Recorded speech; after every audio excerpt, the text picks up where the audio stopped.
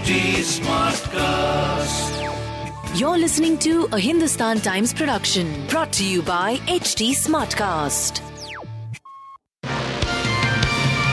Hello, these are the top news for the day. The battle for Delhi's municipal corporation, a shoo-in for the ruling Aam Aadmi Party, if exit polls are to be believed, will be decided today. Will Arvind Kejriwal and his AAP establish their own double-engine government in the national capital? Or will rivals Bharatiya Janata Party retain control of the civic body to set up another 5 years of BJP v AAP squabbles?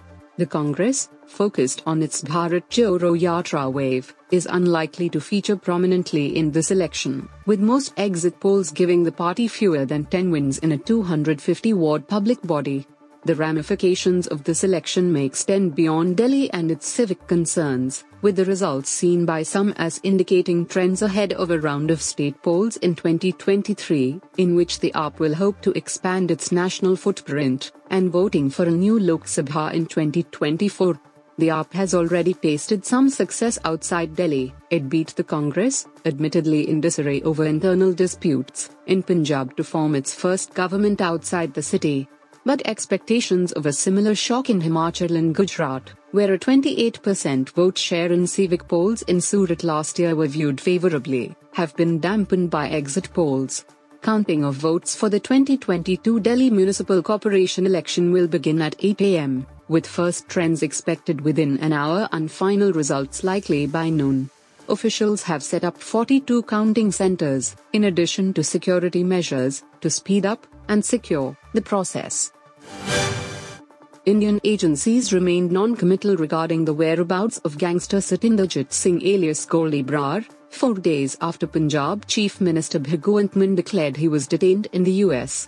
Officials in Delhi and Punjab said they have no official confirmation from US authorities on whether Brar has been detained, is under observation based on an Interpol red notice against him, or was let off after being briefly detained.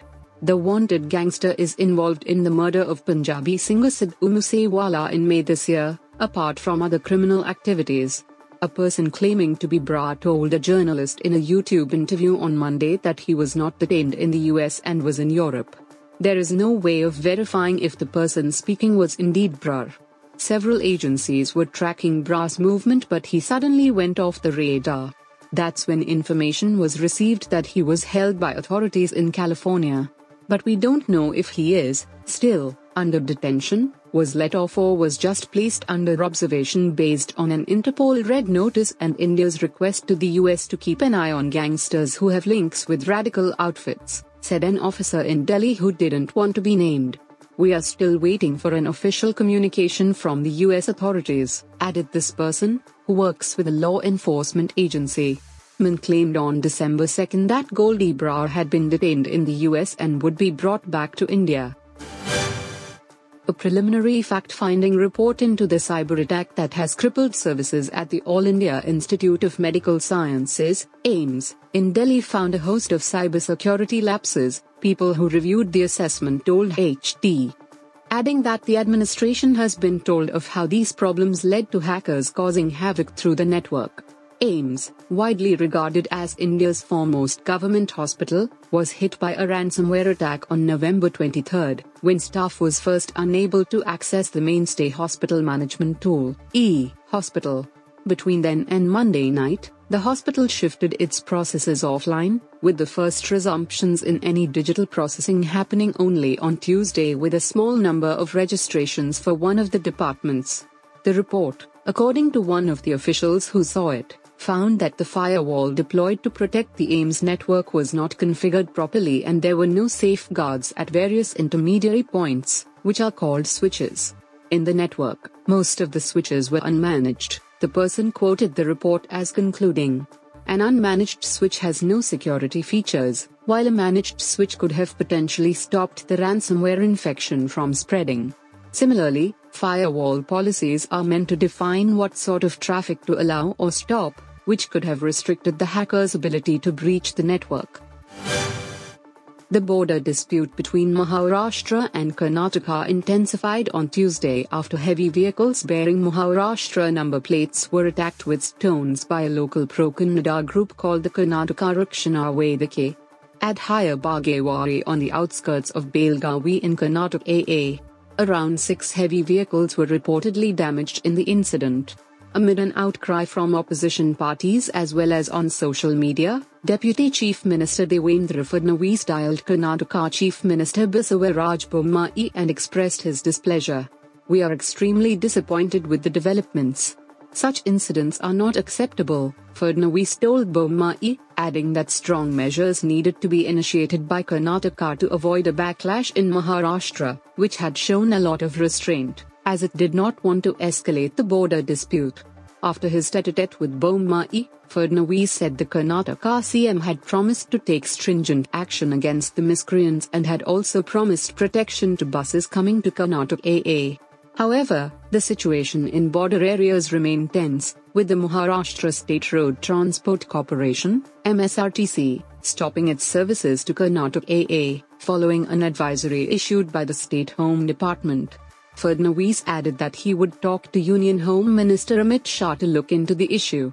The centre, state and Karnataka governments will ensure that the situation does not get out of hand, he later told many persons.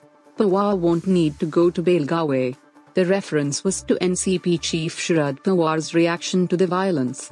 Pawar, who had been silent on the border dispute thus far, came out all guns blazing against Bommai. He not only accused Bommai of making provocative statements to gain political advantage in the upcoming assembly elections but also charged him with disrespecting the Supreme Court, where the border dispute matter is expected to come up for hearing soon. The police in Andhra Pradesh Visakhapatnam on Tuesday unraveled the mystery behind the decomposed body parts of an unidentified woman recovered from a tightly sealed plastic drum from a house in the port city. "We have identified the killer," Kopashetty Rishavardhan, 31, alias Rishi, who admitted to have killed the 23-year-old woman, an alleged sex worker, way back in May 2021. "We are yet to ascertain the identity of the victim," Visakhapatnam, North, Assistant Commissioner of Police C.H. Srinivasa Rao said. He said Rishi had admitted to have killed the woman by tightening her neck with her chunni scarf. He chopped her body into pieces, packed them in plastic bags and stuffed them in a plastic drum.